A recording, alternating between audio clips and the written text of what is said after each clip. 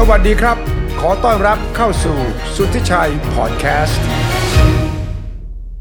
นายกรัฐมนตรีของไทยเราคุณเศรษฐาทวีสินได้รับการแต่งตั้งหรือมีพระบรมราชโองการเป็นนายกรัฐมนตรีวันเดียวกับที่เราได้เห็นนายกรัฐมนตรีเพื่อนบ้านเรากัมพูชาคุณมาเนตนะครับฉะนั้นสองประเทศนี้อย่างน้อยที่สุดเนี่ยมีนายกใหม่ต้องเรียกว่าพร้อมกันและความที่เป็นเพื่อนบ้านสนิทสนมมีความสัมพันธ์อันยาวนาน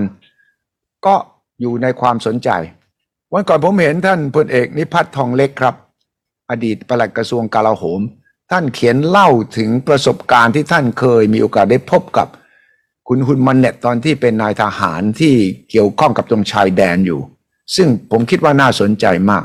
มันจะทำให้เรามองเห็นภาพของความสัมพันธ์ในอดีตทางด้านความมั่นคงและนำมาสู่ความสัมพันธ์ในปัจจุบันด้วยดังนั้นผมจึงชวนท่านพลเอกนิพัฒน์มาเล่าช่วงนั้นและมาช่วยให้ความรู้เราด้วยครับว่าความสัมพันธ์ไทยกัมพูชาจากวันนั้นถึงวันนี้แล้วมองไปอนาคตนั้นน่าจะเป็นอย่างไรสวัสดีครับท่านพลเอกนิพัฒน์ครับสวัสดีครับสวัสดีครับสุทธิชัยครับสวัสดีครับครับลองที่ท่านเขียนเล่าสนุกมากดังนั้นอยากจะให้ท่านเล่าประวัติศาสตร์มาก่อนเลยว่าท่านไปเจอพบกับคุณฮุนมาเน็ตซึ่งตอนนั้นเป็นพันตรีหรืออะไรนี่นะครับแล้ววันนี้ท่านฮุนมาเน็ตมาเป็นนายกรัฐมนตรีของกัมพูชาแล้วเนี่ยการได้พบปะตอนนั้นอยู่ในภาวะค่อนข้างตึงเครียดด้วยนะครับมันเป็นยังไงเรื่องราวขณะนั้นมันเกิดขึ้นได้อย่างไรครับขอบคุณคุณสุทธิชัยครั้งนะครับที่ชวนพูดชวนคุยเรื่องนี้ซึ่งผมเองก็เมื่อสักสัปดาห์ที่แล้วไปค้นรูปเก่าๆในโทรศัพท์ก็ไปพบรูปกลุ่มนี้ว่าผมเคยไปทำงานตรงนี้นะครับในวันนั้นมันคือสงครามนะครับที่หนักหน่วงทีเดียวระหว่างไทยกับกัมพูชาเมื่อนำภาพมาประติดประต่อกันแล้วเนี่ยนะครับผมก็ฟื้นความจำของตัวเองเลยขออนุญาตมาเล่าตรงนี้แล้วกันนะว่าขอย้อนไปนิดหนึ่งครับเรื่องกรณีของปราสาทพระวิหารเนี่ยนะครับเราเองท่านผู้ฟังท่านผู้ชมที่ดูรายการตรงนี้ของสุทธิชัยเนี่ยนะครับอาจจะทราบว่าเรื่องมันเกิดขึ้นตั้งแต่เอาเป็นว่า 2501 นู้นเลยครับที่ทางฝ่ายกัมพูชาเนี่ยไปยื่นที่ศาลโลกนะครับที่กรุงเฮกประเทศเนเธอร์แลนด์เพื่อที่จะยื่นฟ้องกับศาลโลกว่าตัวปราสาทพระวิหารเนี่ยที่อยู่ที่อำเภอกันทรลักษณ์นะครับที่จังหวัดศรีสะเกษเนี่ยครับเป็นของกัมพูชาโดยอาศัยแผนที่ที่ฝรั่งเศสเคยทำเอาไว้ตั้งแต่ปีพศ1907นะครับในช่วงสมัยรัชกาลที่5โน่นครับอ้างถึงเรื่องสันปั่นน้ำใช่ครับเอาละครับเล่าโดยย่อๆว่าใช้เวลาประมาณเกือบ3 ปี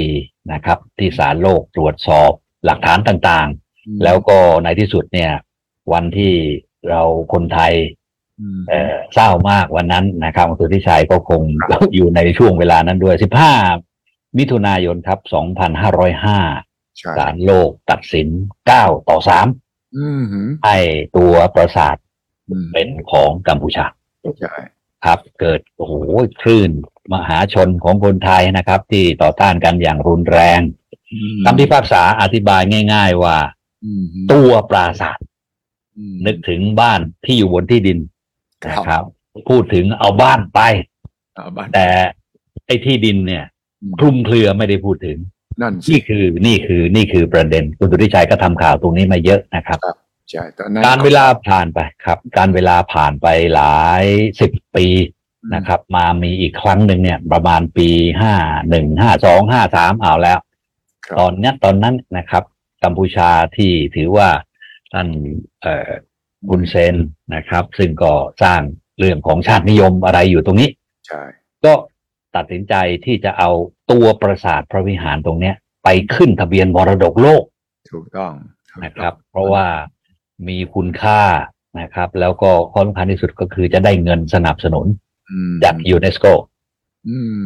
มันก็เกิดเอาละครับทีนี้ว่าแล้วตกลงเนี่ยเอาตัวปราสาทไปแล้วไอ้พื้นไอ้ที่ดินเนี่ยนะครับมันอยู่แค่ไหนอย่างไรนั่นสินี่คือประเด็นนะครับในที่สุดเนี่ยมันมีข้อตกลงอยู่อันหนึ่งครับเขาเรียกว่า MOU ที่ฝรั่งเศสทำเอาไว้ให้ข้อ5พื้นที่ นะครับใดที่เป็นพื้นที่ต้องสงสัยพื้นที่ที่อยู่ในระหว่างที่เรียกว่าคล่อมกันอยู่เนี่ยครับห้ามแต่ละฝ่ายไปถากถางไปตกแต่งนะครับมันจะเสียในเรื่องของระดับแล้วก็ไปเสียในเรื่องคุณค่าของสันปันน้ำใช่เอาละครับตรงนี้คือเขาพระวิหารรอบสองนะครับและในที่สุดเนี่ยเราก็ทำหน้าที่ของเรานะครับทหารกองทัพภาคที่2ตอนนั้นท่านแม่ทัพธวัชชัยสมุทรสาครนะครับท่านก็ดูแลตรงนี้อยู่ท่านถ้าที่ผมจำได้ที่ท่านเล่าเนี่ยนะครับก็คือเราเอาแทรกเตอร์นะครับไปปรับพื้นที่ตรงนั้นเพราะเราก็มั่นใจว่าตรงเนี้ยเป็นพื้นที่ของเราก็โอเคเกิดการปะทะนะครับประมาณต้นกุมภา2554มาตั้งหลักตรงนี้นะครับทหารสองฝ่ายเริ่มเอากำลังเข้ามาวางด้วยกันแล้วนะครับไปเชิญหน้ากันตรงนั้นเข้ามาถึงเรื่องตรงนี้นะครับปรากฏว่าสถานการณ์รุนแรงขึ้นเรื่อยๆนะครับมีการปะทะกันด้วยปืนเล็กแล้วก็ต่างฝ่ายต่างออกลาดตระเวนปะทะแล้วก็เริ่มใช้อาวุธหนักใช่กลับมาถึงตัวของฮุนมาเนตนะครับผมเคยเจอตอนที่ฮุนมาเนตเนี่ยระหว่างทำปริญญาเอกนะครับที่บริสตอลถ้าผมจำไม่ผิดที่อังกฤษนะครับใช่ครับฮุนมาเนตทำปริญญาเอกเศรษฐศาสตร์ที่บริสตอลที่อังกฤษแล้วก็พูดไงว่าก็อยู่ในพนมเปญนั่นแหละครับแต่ก็โอเคเรียนหนังสืออะไรไปด้วยทำดุษฎีนิพนธ์นะครับมีคนแนะนำให้ผมรู้จักนะครับเพราะตอนนั้นผมเป็นเจ้ากรมกิจการชายแดนเดินทางเข้าไปบ่อยแล้วผมก็โอเคโชคดีครับเรียนคุณสุทธิชัยครับว่าคุณมเนตเนี่ยตอนเรียนอยู่ที่เวสต์พอยต์นะครับเขาก็รู้จักกับนายทหารไทยหลายคนเพราะว่าเวลามีจบการศึกษาอะไรเนี่ยของนายทหารไทยผู้ช่วยทูตทหารไทยก็จะไปแล้วก็จะไปเจอลักษณะของเป็นชาวเอเชียแล้วก็เพื่อนบ้านติดกันนะครับภาพที่ปรากฏเนี่ยครับก็เอาเป็นว่าเขาก็มีรุ่นพี่รุ่นน้องอะไรของเขากันอยู่ที่เป็นนายทหารไทยใช่เมื่อเขามาที่อยู่ที่พนมเปญผมได้รับการแนะนำนะครับให้รู้จักกันผมก็ดูแล้วว่าเป็นนายทหารแล้วก็เป็นกำลังจะเป็นนักวิชาการแล้วนะครับเป็นจบปริญญาเอกก็ชื่นชมเขาแล้วก็คุยกันครับลักษณะท่าทางดีนะครับสุภาพอ่อนน้อมต่างๆผมเจออีกครั้งหนึ่งครับจำไม่ได้มาเมื่อไหร่ผมไม่รู้คิดอะไรยังไงนะครับเพราะตอนนั้นใกล้จะเกิดกรณีเรื่องเขาพระวิหารแล้วผมบอกว่าตอนนั้นผมเรียกเขาเคอร์เนลนะครับพันเอกเคอร์เนลครับผมเป็นพลโทนะครับก็บอกกันว่าโอเคนะเรามาแลกเบอร์โทรศัพท์กันตอนนั้นยังไม่มีเรื่องอะไรกันนะยังไม่มีอะไรเลยครับครับแล้วก็ยังไม่มีไลน์นะครับตอนนั้นไม่มีเท็กซ์อย่างเดียวนะครับเมสเซจอย่างเดียวใช่ผมก็พูดออกไปนะครับว่าวันหนึ่งนะครับแล้วเอาแลกเบอร์โทรศัพท์กันไม่ต้องส่งดอกไม้ไม่ต้องส่งอะไรมานะครับเช้าเนี่ยนะครับถ้าผมจะโทรหาเคอร์เนลเนี่ยแสดงว่าเราจะต้องช่วยกันทำงานแล้วก็ช่วยกันแก้ปัญหาชายแดนครับผมก็พูดไปด้วยเรียกว่าไม่ได้คิดอะไรนะครับซึ่งเขาก็ตอบรับครับแล้วก็แลกเบอร์กันไว้จริงๆหลังจากนั้นก็เคยHappy New Year กันครั้งหนึ่งนะครับแล้วก็นั่นไปทีนี้มาถึงตรงนี้ครับเหตุการณ์ที่ทหารทั้งสองฝ่ายเนี่ยยกกำลังมาเผชิญหน้ากันวันนั้นฮุนมาเนตโอเคจบปริญญาเอกมาแล้วอะไรเนี่ยนะครับแล้วก็ได้รับการแต่งตั้งเป็นนายพลแล้วครับคุณพ่อนะครับคุณเซนก็เลยส่งมาบัญชาการรบเอาเป็นว่าทหารที่รบกับทหารไทยในวันนั้นนะครับบริเวณเขาพระวิหารบังคับบัญชาโดยพลตรีฮุนมาเนตซึ่งตอนนั้นพลเอกนิพัฒน์อยู่ที่ไหนพลโทครับผมอยู่กรุงเทพครับกรุงเทพนะครับโอเคเรียนตรงนี้นะครับท่านผู้ชมจะได้เข้าใจท่านสุชัยเข้าใจคือกองทัพบกเนี่ยคือผมอยู่กองบัญชาการกองทัพไทยนะครับผมสังกัดกรมกิจการชายแดนซึ่งเป็นคนละหน่วยกับกองทัพบกนะครับแต่ ผมก็คิดว่านี่คือสิ่งที่ถือว่าเป็นต้นทุนที่เรารู้จักกันนะครับเพราะว่าบางทีเนี่ย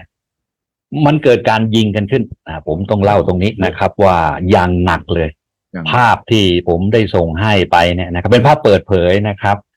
ครับเดี๋ยวให้ดูนะครับภาพนี้ครับกัมพูชาใช้จรวด BM-21 นะครับที่เป็นของจีนของรัสเซียที่เรียกว่าจรวดหลายลำกล้องโอ้โหถล่มไทยไม่ธรรมดาเลยครับครับ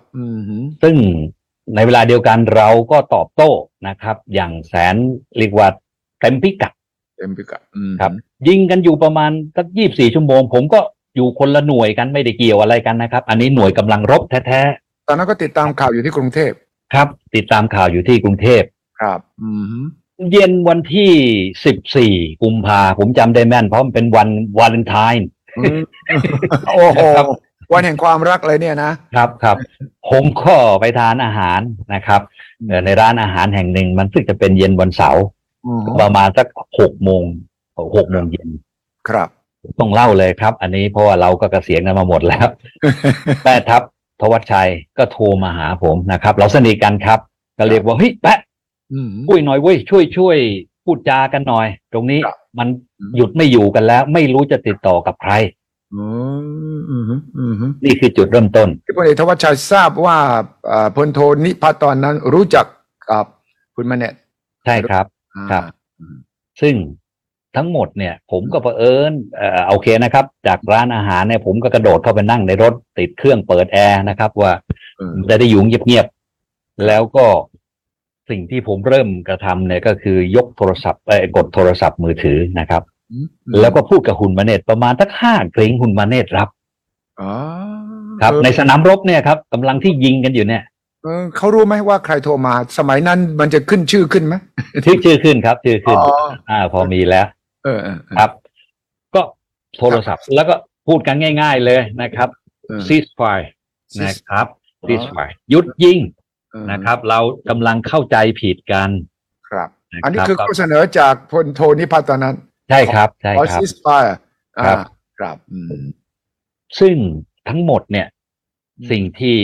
ต้องเล่าเป็นเกร็ดความรู้ครับว่าสิ่งที่แม่ทัพนะครับทั้งไทยและของกัมพูชาเนี่ยนะครับต่างคนต่างมีความรู้สึกต้องบอกกับผมซึ่งเป็นคนกลางเนี่ยนะครับที่นั่งอยู่ในรถติดแอร์แล้วก็พูดโทรศัพท์เนี่ยฝ่ายกัมพูชาก็บอกว่าให้ฝ่ายไทยหยุดยิงก่อนใช่มันจะเป็นประเด็นทุกครั้งไปว่าซิสไฟได้แต่ใครหยุดก่อนครับมันเสียเหลี่ยมกันใช่ไหมครับอันนี้เรื่องครับเกียรติภูมิกันทางผมก็ยกโทรศัพท์ต่อโทรศัพท์ไปหาแม่ทัพธวัชชัยนะครับก็เสียงบึมบัมกันอยู่บอกเฮ้ยเอ็งบอกฝ่ายโน้นให้มันหยุดยิงก่อนเอาแล้วนะครับยุ่งละครับก็เป็นอย่างนี้อยู่ประมาณสัก 2-3 ครั้งนะครับตอนนั้นเนี่ยเราพอจะทราบไหมพลเอกนิพัฒน์ทราบไหมว่าใครเริ่มยิงก่อนใครมันอาจจะต้องเถียงกันว่าใครเริ่มก่อนต้องหยุดก่อนไว้ไอ้นี้ก็คุณสุทธิชัยตั้งคำถามได้ดีครับไอ้ตรงเนี้ยซึ่งเราจับมือใครดมไม่ได้นะครับไม่ได้ครับผมก็อึ้งอยู่พักหนึ่งนะครับว่าทำยังไงดีวะเนี่ยพอคิดไม่ออกนะครับแต่ในช่วงเวลาหนึ่งเนี่ยผมก็ตั้งสติแล้วก็นึกขึ้นมาได้ว่าเฮ้ยฝรั่งเขาเคยสอนเอาไว้อยู่คำหนึ่งนะครับคุณสุทธิชัยภาษาอังกฤษตรงนี้ใช้คำว่า dignity for all dignity for all หมายความว่าให้ทุกคนเนี่ยได้รับเกียรติเท่ากันให้เรียกว่าพูดภาษาไทยคือให้หน้าเท่ากันว่างั้นเถอะใช่ไหมครับผมถูกต้องครับผมก็เลยนึกขึ้นได้ว่าเฮ้ย dignity for all เว้ยไม่มีใครหยุดยิงก่อนแน่ไม่มีใครยอมเพราะว่าเดี๋ยวเขาเอาไปเล่าที่หลังเสียฟอร์มใช่แล้วก็ต้องรายงานผู้บังคับบัญชาอีกแล้วประชาชนออกข่าวอีกนะโอ้ยเสียหายครับผมเลยนึกขึ้นมาได้ว่าเฮ้ยถ้าอย่างนั้นเอาเป็นเวลา 21 นาฬิกาหยุดยิงพร้อมกันผมโชคดีครับที่ผมนึกได้นะครับครับผมก็ส่งตอนหลังผมก็บอกคุณประเนศโอเคนะครับเราอาจจะ misunderstand เพราะว่าไอการพูดภาษาอังกฤษกันในสนามรบเนี่ยนะครับมันอาจจะเพี้ยนอะไรได้ผมขอเปลี่ยนเป็น text ข้อมูล ก็เป็นตัวหนังสือภาษาอังกฤษนะครับผมก็ส่งไปแล้วก็โอเคpropose เขาว่าขอเป็น21.00 นะครับของคืนนั้นตอนนั้นกี่โมงฮะตอนที่พูดในกี่โมงประมาณเกือบ2 ทุ่มกว่าแล้วครับเอาภายในครึ่งชั่วโมงข้างหน้านี้เลยใช่ไหม3 ทุ่มใช่ครับ3 ทุ่มเพราะว่าให้ต่างฝ่ายต่างเรียกว่าต้องสื่อสารส่งคำสั่งไปกันใช่ครับแม่ทัพก็อยู่ที่หนึ่งไอ้หน่วยยิงของปืนใหญ่เนี่ยก็อยู่กระจายกันทั่วแนวเพราะฉะนั้นเราต้องนึกภาพนี้ให้ออกว่ามันมี time and space ใช่ time and space นะครับตรงนี้อยู่ครับก็ผมก็ส่งกลับไปคุณไม่ได้ตอบมาโอเคโอ้โหผมโล่งแล้วผมก็ยกหูหาแม่ทัพธวัชชัยพี่เขาโอเคแล้วนะหยุดยิง3 ทุ่มโอ้โหนี่สุดยอดแม่ทัพยังงงอยู่ว่าให้ยุ้ยทำได้ไงวะครับแล้วก็โอเคครับ3 ทุ่มเนี่ยผมก็ถามว่าโอเคพี่ธวัชชัยที่เล่นกับเยิ้มนะครับพี่หยุดยิงแล้วใช่ไหมพร้อมนะหยุดอย่ายิงนะ3 ทุ่มโอเคหยุดยิงผมก็เท็กซ์ไปหาคุณมเนตรโอเค ceasefire นะครับ completely ceasefire อันนี้ครับหยุดยิงโอ้โหมันโล่งครับแล้วก็ผมก็ถามซ้ำกันไปอีก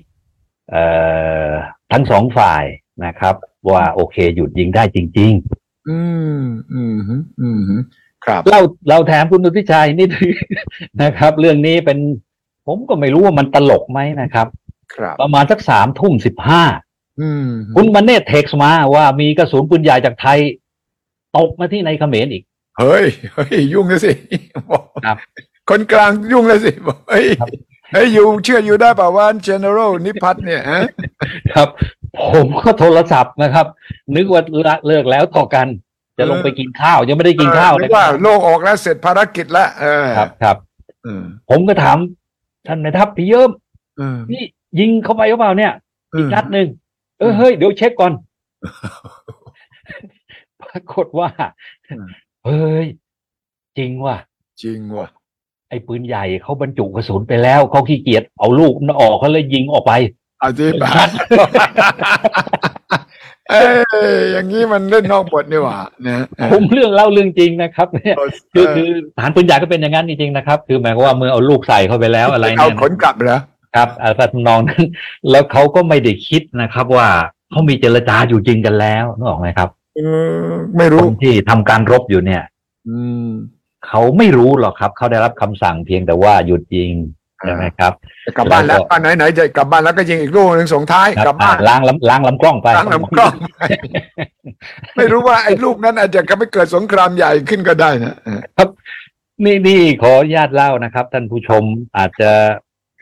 มองว่าเป็นเรื่องสับเพร่าเลินเล่ออะไรก็ได้ครับแต่ในสนามรบเนี่ยครับมันเป็นอะไรที่บางครั้งการสื่อสารนะครับไม่ถูกจังหวะเวลานะครับสื่อสารผิดพลาดอะไรต่างๆเหล่านี้มันเกิดขึ้นได้แต่ทุกอย่างเนี่ย3 ทุ่ม 15นะครับหลังจากที่อุบัติเหตุตรงนั้นเกิดขึ้นจบครับจบเลยผมก็ถามท่านแม่ทัพนะครับว่าพี่ครับนี่มันชั่วคราวนะสิ่งที่เราควรจะคุยกับฝ่ายคุณมเนตรเนี่ยมันควรจะเป็นมาตรการที่เราควรจะได้พบกันใช่ครับท่านแม่ทัพก็บอกผมมาในโทรศัพท์นะครับว่านัดให้หน่อยนัดอีกแล้วนะครับผมก็เทคไปนะครับว่าเราควรจะมาพูดจากันหน่อยในฐานะที่เป็นเพื่อนนะครับแล้วมันมีอุบัติเหตุเกิดขึ้นใช้คำนี้นะครับก็ในที่สุดเนี่ยก็นัดกันได้ครับอีก3 วันครับถ้าภาพที่ผมส่งมาให้คุณสุทธิชัยนะครับเป็นภาพนี้หน่อยนะครับ3 วันก็คือวันที่18หรือ19ครับยิงกันวันที่14ใช่ไหมครับใช่ที่10นี่ครับภาพนี้นะครับนี่เลยครับภาพนี้ครับคุณมเนตรนะครับที่แต่งทหารอยู่ขวามือครับคือผมไปธวัชชัยผมจำหน้าได้ใช่ไหมครับนั่งอยู่ใช่ครับใช่เราฝ่ายกัมพูชาเป็นคนจัดสถานที่นะครับที่พบกันที่ไหนครับแต่คุณสุทธิชัยถามนี่แม่ผ ผมชอบให้ถามตรงนี้จริงเป็นร้านอาหารเก่านะครับ ซึ่งไม่มีใครกินแล้วนะครับในฝั่งกัมพูชานะครับอยู่ที่เมืองอยู่ที่อันลองเวงเป็นบ้านเกิดของพอพศอ๋อไม่ได้เกี่ยวกับพอพศนะเรื่องนี้ไม่เกี่ยวครับไม่เกี่ยวเพราะตายไปนานแล้วครับนะครับก็เราก็แม่ทัพก็ชวนผมบอกว่าเอ้ามาจากกรุงเทพนะครับไปด้วยเพราะว่าไปคุยกับคุณมเนตรให้หน่อยนะครับนะเพราะยูเป็นคนไปคุยกับเขาไว้ก็ดีครับทางกองทัพบกก็ถ้าผมขออนุญาตเอ่ยชื่อท่านส่งท่านเสพลเอกดาวพงศ์รัตนสุวรรณโอ้ครับพลเอกดาวพงศ์ครับอ๋อนั่นนะครับเนี่ยครับที่ร้านอาหารนะครับแห่งหนึ่งซึ่งเราก็ไปนั่งโต๊ะคุยกันครับอ๋อใช่นะพลเอกดาวพงศ์มาใช่ไหมครับใช่ครับเห็นหน้าแล้วครับทีนี้พอคุณสุทธิชัยจะทราบดีนะครับเวลาคุยอะไรกันฝ่ายละ10 คนเนี่ยมันพูดกันไม่รู้เรื่องครับมันไม่มีอเจนดาเลยนะครับที่ไปเจอกันเนี่ยเอาละครับแต่เราก็คุยกันนะครับพยายามที่จะนั่งบนโต๊ะให้ทุกฝ่ายเห็นหน้าเห็นตากันทั้งฝ่ายแม่ทัพฝ่ายกัมพูชาเนี่ยชื่อพลโทเจียมอนนะครับก็เป็นเคาน์เตอร์พาร์ทหรือว่าเป็นผู้ทำงานร่วมกับแม่ทัพธวัชชัยครับใช่ไหมครับระดับผู้บัญชาการกองพลของเรากองพลที่6ของเขาก็มีกองพลผมจำเลขไม่ได้นะครับก็โอเคนั่งเผชิญหน้ากันเลยว่าเราเนี่ยครับมันมีอุบัติเหตุเกิดขึ้นเสียหายเยอะหมดกระสุนไปเยอะครับหมดกระสุนไปเยอะเลยนะครับแล้วก็เมื่อผมเห็นสภาพเป็นเช่นนี้นะครับในประสบการณ์ของผมที่เป็นเจ้ากรมกิจการชายแดนแล้วเคยจัดประชุมอะไรอย่างเงี้ยผมบอกว่าไม่ได้เรื่องแล้วถ้าคุยกันเป็นฝูงแบบเนี้ยนะครับแยกกลุ่มย่อยผมก็เรียนเชิญนะครับท่านแม่ทัพก็บอกว่าให้เสดาพงศ์เป็นผู้แทนฝ่ายไทยแล้วก็ฝ่ายของคุณมเนตรก็มาคนเดียวทีนี้คุยกันยังไงก็บอกว่าเฮ้ยไอ้นิพัฒน์มึงไปเป็นล่ามครับเพราะว่าผมไม่ได้พูดภาษาอังกฤษนะครับก็พูดภาษาอังกฤษแล้วก็แปลกันไปแปลกันมานะครับเราเปิดใจคุยกันนะครับแล้วก็ในที่สุดเนี่ยเราก็ได้ข้อตกลงคร่าวๆมาไม่คืนนั้นเลยในวันนั้นเลยครับคือเป็นสิ่งที่ทหารเนี่ยมันรู้กันอยู่แล้วนะครับว่าถ้าจะไม่อยากให้เกิดเนี่ยมันควรจะต้องทำอะไรใช่ขออนุญาตเล่านิดได้ไหมครับดีเลยครับเยี่ยมครับร้านอาหารเนี่ยคุณสุทธิชัยผมไม่ได้ออกชื่อผิดนะครับเป็นภาษากัมพูชามันชื่อซึมเมาซึมเมาซึมเมาแล้วนี่การไม่มีอะไรเป็นไม่มีอะไรเมาครับไม่มีอะไรไม่มีเหล้าไม่มีครับไม่มีอะไรซึมไม่มีอะไรเมาไม่มีครับดื่มน้ำอย่างเดียวข้อเด็ดเลยนะครับเราตกลงกันเนี่ยครับที่ไปกระซิบกระซาบกันเนี่ยนะครับท่านดาวพงศ์นะครับคุณมเนตรแล้วผมเป็นล่ามซึ่งเราก็เตรียมไปบ้างแล้วครับว่าโอเคนะข้อ 1เราทั้งสองฝ่ายจะงดการซุ่มโจมตีครับข้อ 2ครับข้อ 2เราจะไม่ออกลาดตระเวนเพราะว่าตรงนั้นน่ะมันห่างกันประมาณ200 เมตรเองนะครับทหาร2 ฝ่ายเนี่ยเห็นหน้ากันอย่างนี้นะ200 เมตรนี่นะแล้วก็มันไม่รู้ด้วยว่าเส้นแคแดนอยู่ตรงไหนนี่ที่ยุ่งตรงเนี้ยก็เพื่อเป็นการข้อ 3ครับโอเคนะเราที่ไปวางกำลังเผชิญหน้ากันอยู่เนี่ยต้องมีระยะห่างอย่างน้อยๆ100 เมตร100 เมตรก็ไม่มันวางหลายจุดนะครับวางหลายจุดตลอดเนี่ยชายแดนเนี่ยมีหลายจุดนั้นก็ทางกองทัพภาคที่2ก็ฟูลทีมครับโอ้โหอาวุธยิงของเราก็ไม่น้อยนะครับที่เอาไปใช้นะครับแบบที่กัมพูชาใช้ครับเราใช้อาวุธเยอะมากมีรถถังนะครับแอนบายอยู่ด้วยเนี่ยครับครับเนี่ยยิงทิ้ง10 นัดหนักเลยครับอีกครับข้อ 3แถมนิดนึงครับว่ายห่างกัน10 เมตรแล้วก็งดใช้เสียงก็ใช้เสียงด้วยนะตอนนั้นเนี่ยนะครับอันนี้เล่ากันแบบแมนๆเลยนะครับนี่ทหารรุ่นน้องคนหนึ่งที่แม่ทัพธวัชชัยเล่าก็คือแกไปซื้อไอ้ลำโพงมาแล้วไมโครโฟน แค่เปิดเพลงนะครับแล้วหันลำโพงไปทางฝ่ายกัมพูชาเอางั้นเลยครับ อย่างเงี้ยอย่างเงี้ยคือนักรบเนี่ยครับเขาจะทำอะไรของเขาเนี่ยเราต้องปล่อยเขานะครับกัมพูชาเขาก็บอกมาเขาไม่อยากฟังเพลงรบกวนประสาทครับผมก็ถามไอ้น้องถ้าทำไมไปเปิดเพลงเขาบอกไม่เป็นไรก็เปิดให้มันกวนนะมันจะได้ไม่หลับนะครับไปอัปเดตข้อ4ครับเรากำหนดจุดเรียกว่า meeting point นะครับจุดที่จะต้องมาพบกันทุกวันพุธเวลา 9 โมงเช้าอันนี้ดีเพราะว่ารู้ว่าอนาคตมันมีจุดที่เชื่อมต่อกันได้ครับวันพุธกันที่ร้านเดิมหรือว่าที่ไม่ใช่ครับที่ในภูมิประเทศครับก็ไปกำหนดกันนะครับเพราะว่าหน่วยที่เผชิญหน้าวางกันอยู่เนี่ยเรียกว่าจับคู่สบตากันอยู่เนี่ยนะครับก็มีผู้บังคับหน่วยแล้วก็ไปตกลงกันว่าวันพุธ 9 โมงเช้าจะเจอกันณจุดไหนเพื่อมาเช็คกันนะครับระดับไหนครับที่ตกลงกันระดับกองร้อยครับระดับกองร้อยเอกครับร้อยเอกนะครับข้อ5ครับอันนี้ก็เร็วเลยนะครับรีบตกลงกันเพราะว่า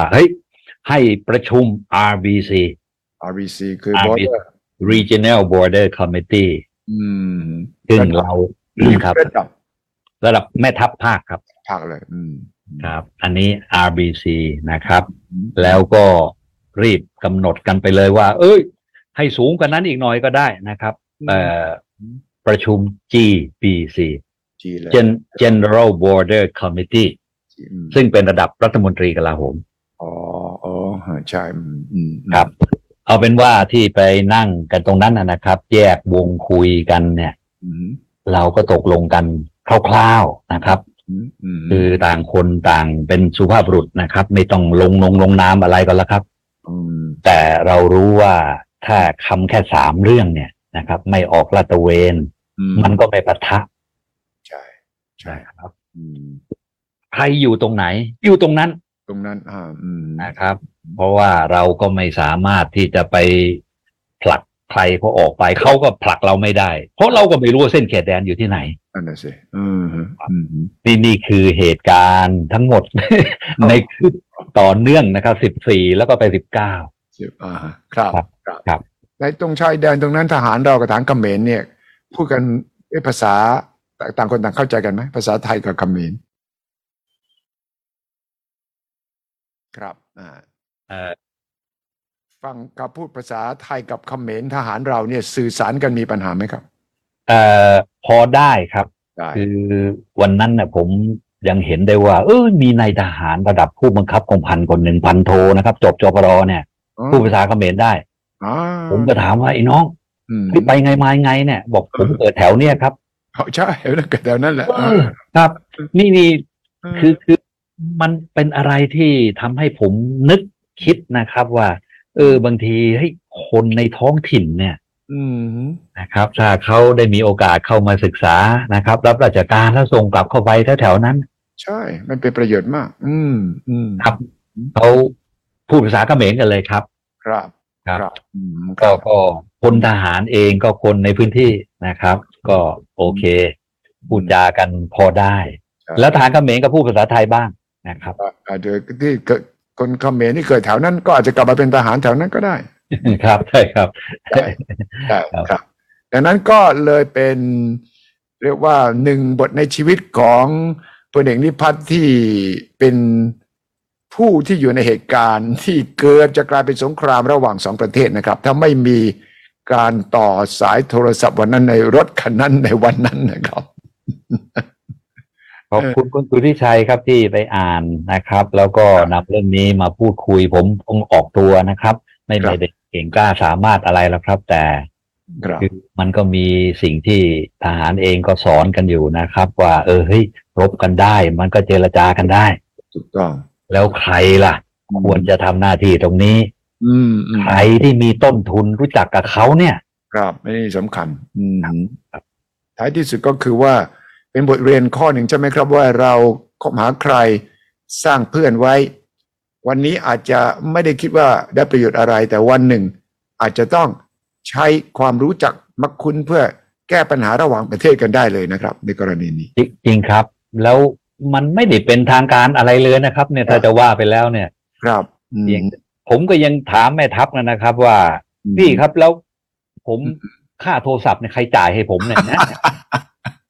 ตอนนั้นแพงด้วยนะตอนนั้นแพงเลยครับผมมาเช็คบินตอนหลังก็5,000 กว่าบาทนะครับผมจะเบิกที่ใครเนี่ยนั่นน่ะสิแล้วก็ท่านแม่ทัพอาจจะบอกว่าเอ้ยไม่รู้ไว้ไม่มีคำสั่งเบิกไม่ได้ไว้ต้อง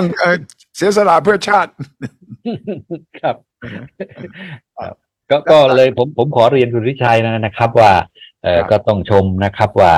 ทหารของเราที่อยู่ตามแนวชายแดนเนี่ยรอบประเทศเนี่ยนะครับที่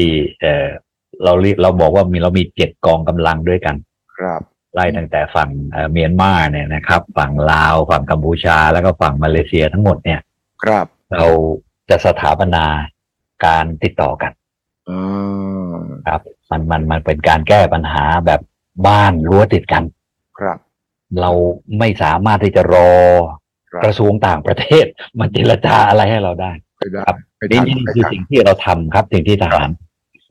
ในการหลังจากวันนั้นก็สร้างช่องทางการสื่อสารครับกันความเข้าใจผิดซึ่งและได้ตั้งแต่นั้นเป็นต้นมาก็ระบบนี้ใช้ได้พอสมควรใช่ไหมครับใช่ครับเดิมเนี่ยมันก็มีกันอยู่แล้วนะครับแต่บางทีเปลี่ยนคนนะครับแล้วก็เปลี่ยนผู้บังคับหน่วยครับโชคดีจริงๆครับที่วันนั้นเป็นคุณมเนตรถ้าเป็นคนอื่นเนี่ยผมก็ไม่รู้จะโทรหาใครใช่ครับครับแล้วความจริงในระดับพื้นที่เนี่ยมันควรจะต้องมีการรู้จักกันส่วนตัวแลกเบอร์โทรศัพท์กันอย่างนี้สิครับแต่ว่าผมคิดว่ามันก็ไม่ง่ายดังนั้นโอกาสวันนั้นจังหวะนั้นๆแล้วก็ความบังเอิญของพลเอกนิพัฒน์ที่ขอแลกเบอร์โทรศัพท์ไว้กับพันตรีหุ่นมาในตอนนั้นเนี่ยพอวิกฤตเช่นนี้มันก็เลยเกิดผลตั้งแต่นั้นเป็นต้นมาหลังจากนั้นนี่ได้ติดต่อพูดคุยกับคุณมาเนตไหมครับติดต่อครับผมก็ยังเท็กซ์ไปอีกครั้งนะครับขอบคุณสำหรับการติดต่อครับที่เป็นประโยชน์ต่อประเทศของเราทั้งสองครับก็ติดต่อกันไปแล้วก็ตอนหลังก็คงไม่ได้ติดต่อกันอีกนะครับตอนนั้นเนี่ยตอนนั้นคุณมาเนตไปเรียนเวสต์พอยต์กลับมาอย่างครับกลับมาแล้วครับตอนนั้นน่ะเขาเรียนจบเอกแล้วด้วยครับอ๋อแสดงว่ากลับมาได้โทเอกเรียนทางทหารและทางเศรษฐศาสตร์กลับมาแล้วครับผมจำได้ว่าตามประวัติเนี่ยจบปริญญาตรีที่เวสต์พอยต์นะครับเศรษฐศาสตร์แล้วก็ไปต่อโทที่มหาวิทยาลัยที่นิวยอร์กใช่เศรษฐศาสตร์แล้วข้ามไปบริสตอลอังกฤษปริญญาเอกครับใช่เลยครับแล้วแน่นอนภาษาอังกฤษนี่เขาบอกว่าสำเนียงเป๊ะเลยล่ะสำหรับคุณมาเนตเนี่ยครับก็คงใช้ชีวิตอยู่ที่นั่นมานานนะครับจะพูดแถมไปคือทุกคนนะครับนายทหารไทยที่ได้สัมผัสเขาเนี่ยรวมทั้งผู้ช่วยทูตทหารอะไรต่างๆที่หมุนเวียนไปทำหน้าที่ในพนมเปญเนี่ยเรามองตรงกันครับว่าคนเนี้ยคือทายาทของธนูนเซนก่อนหน้านี้ก็มองออกแล้วนะครับมองออกครับครับแล้วเมื่อสัปดาห์วันที่22 สิงหานะครับที่แต่งตั้งเป็นนายกเป็นทางการนี่พลเอกนิพัฒน์ได้ส่งเช็คแสดงความยินดีไปยังกับท่านนายกคุณมาเนตส่งผ่านไปทางอีกคนหนึ่งครับที่ผมยังรักษา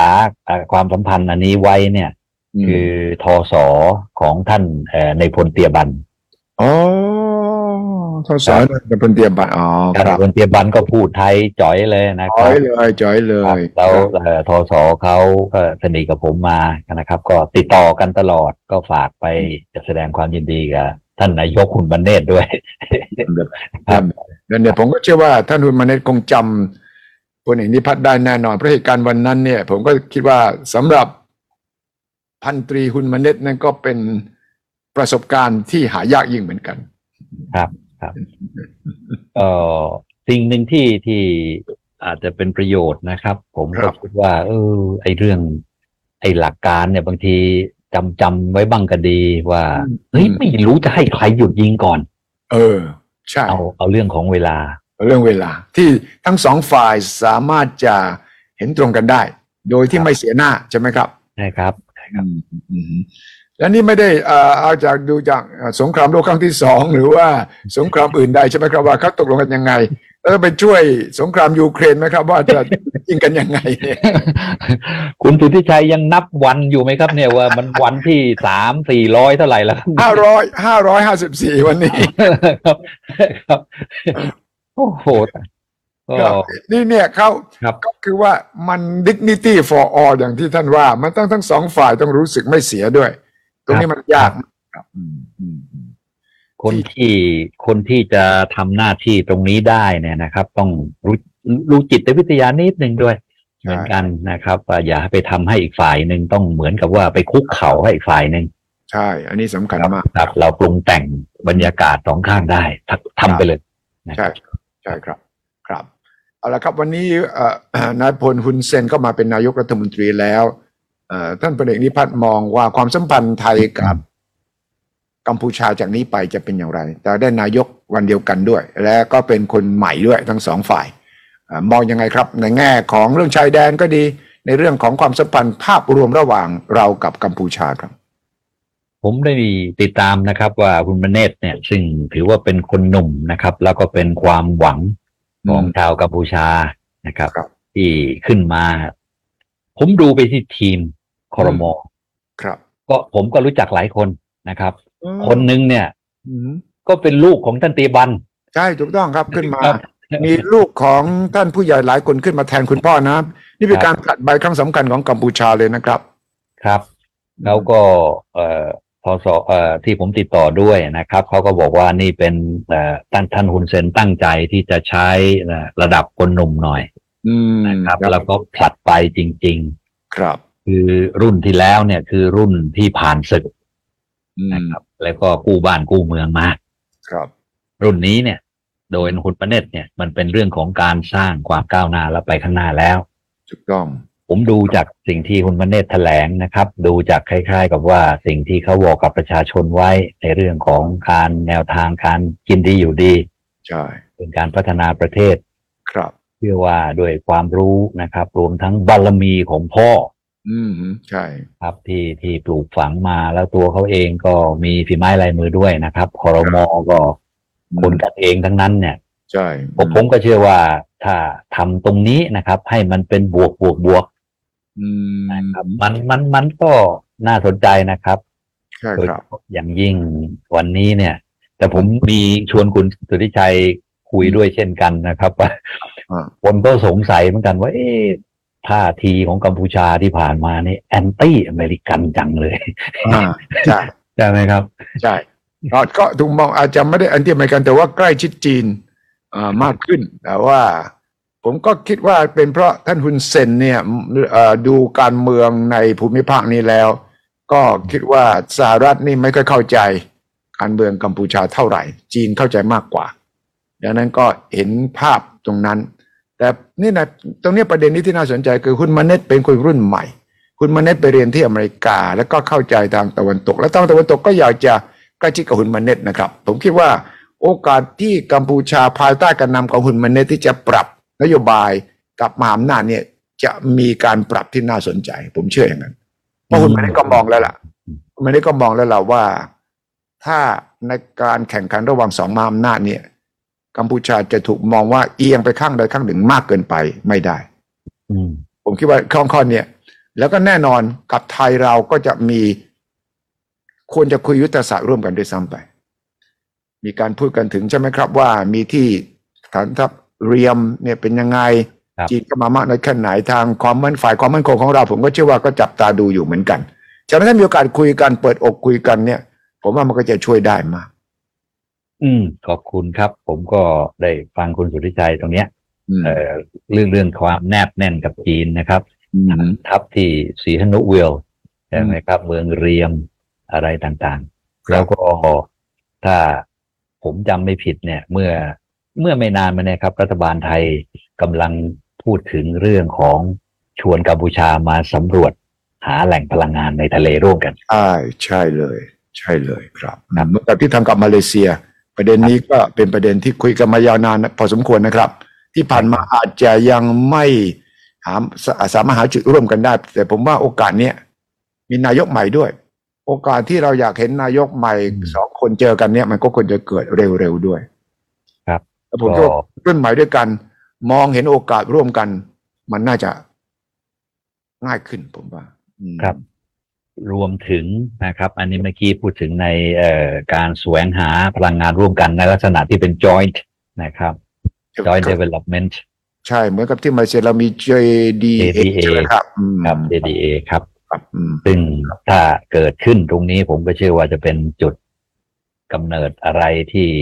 ยิ่งใหญ่ทีเดียวนะครับในเวลาเดียวกันก็เรียนคุณสุทธิชัยครับว่าเราการค้าทางบกนะครับตามช่องทางตามแนวชายแดนต่างๆที่ผมเคยทำงานมาเนี่ยแล้วก็ติดตามอะไรต่างๆเราเนี่ยปรากฏว่าขายสินค้าไทยขายดิบขายดีนะครับใช่ครับใช่ครับขายดีแล้วก็คนเขมรก็ชอบสินค้าไทยครับครับสินค้าไทยบางส่วนก็โน่นนะครับไปถึงฝั่งตะวันออกของเขมรนู่นเลยที่ติดกับเวียดนามไปแต่เวียดนามเลยใช่ครับใช่ครับผมก็เชื่อว่านะครับใน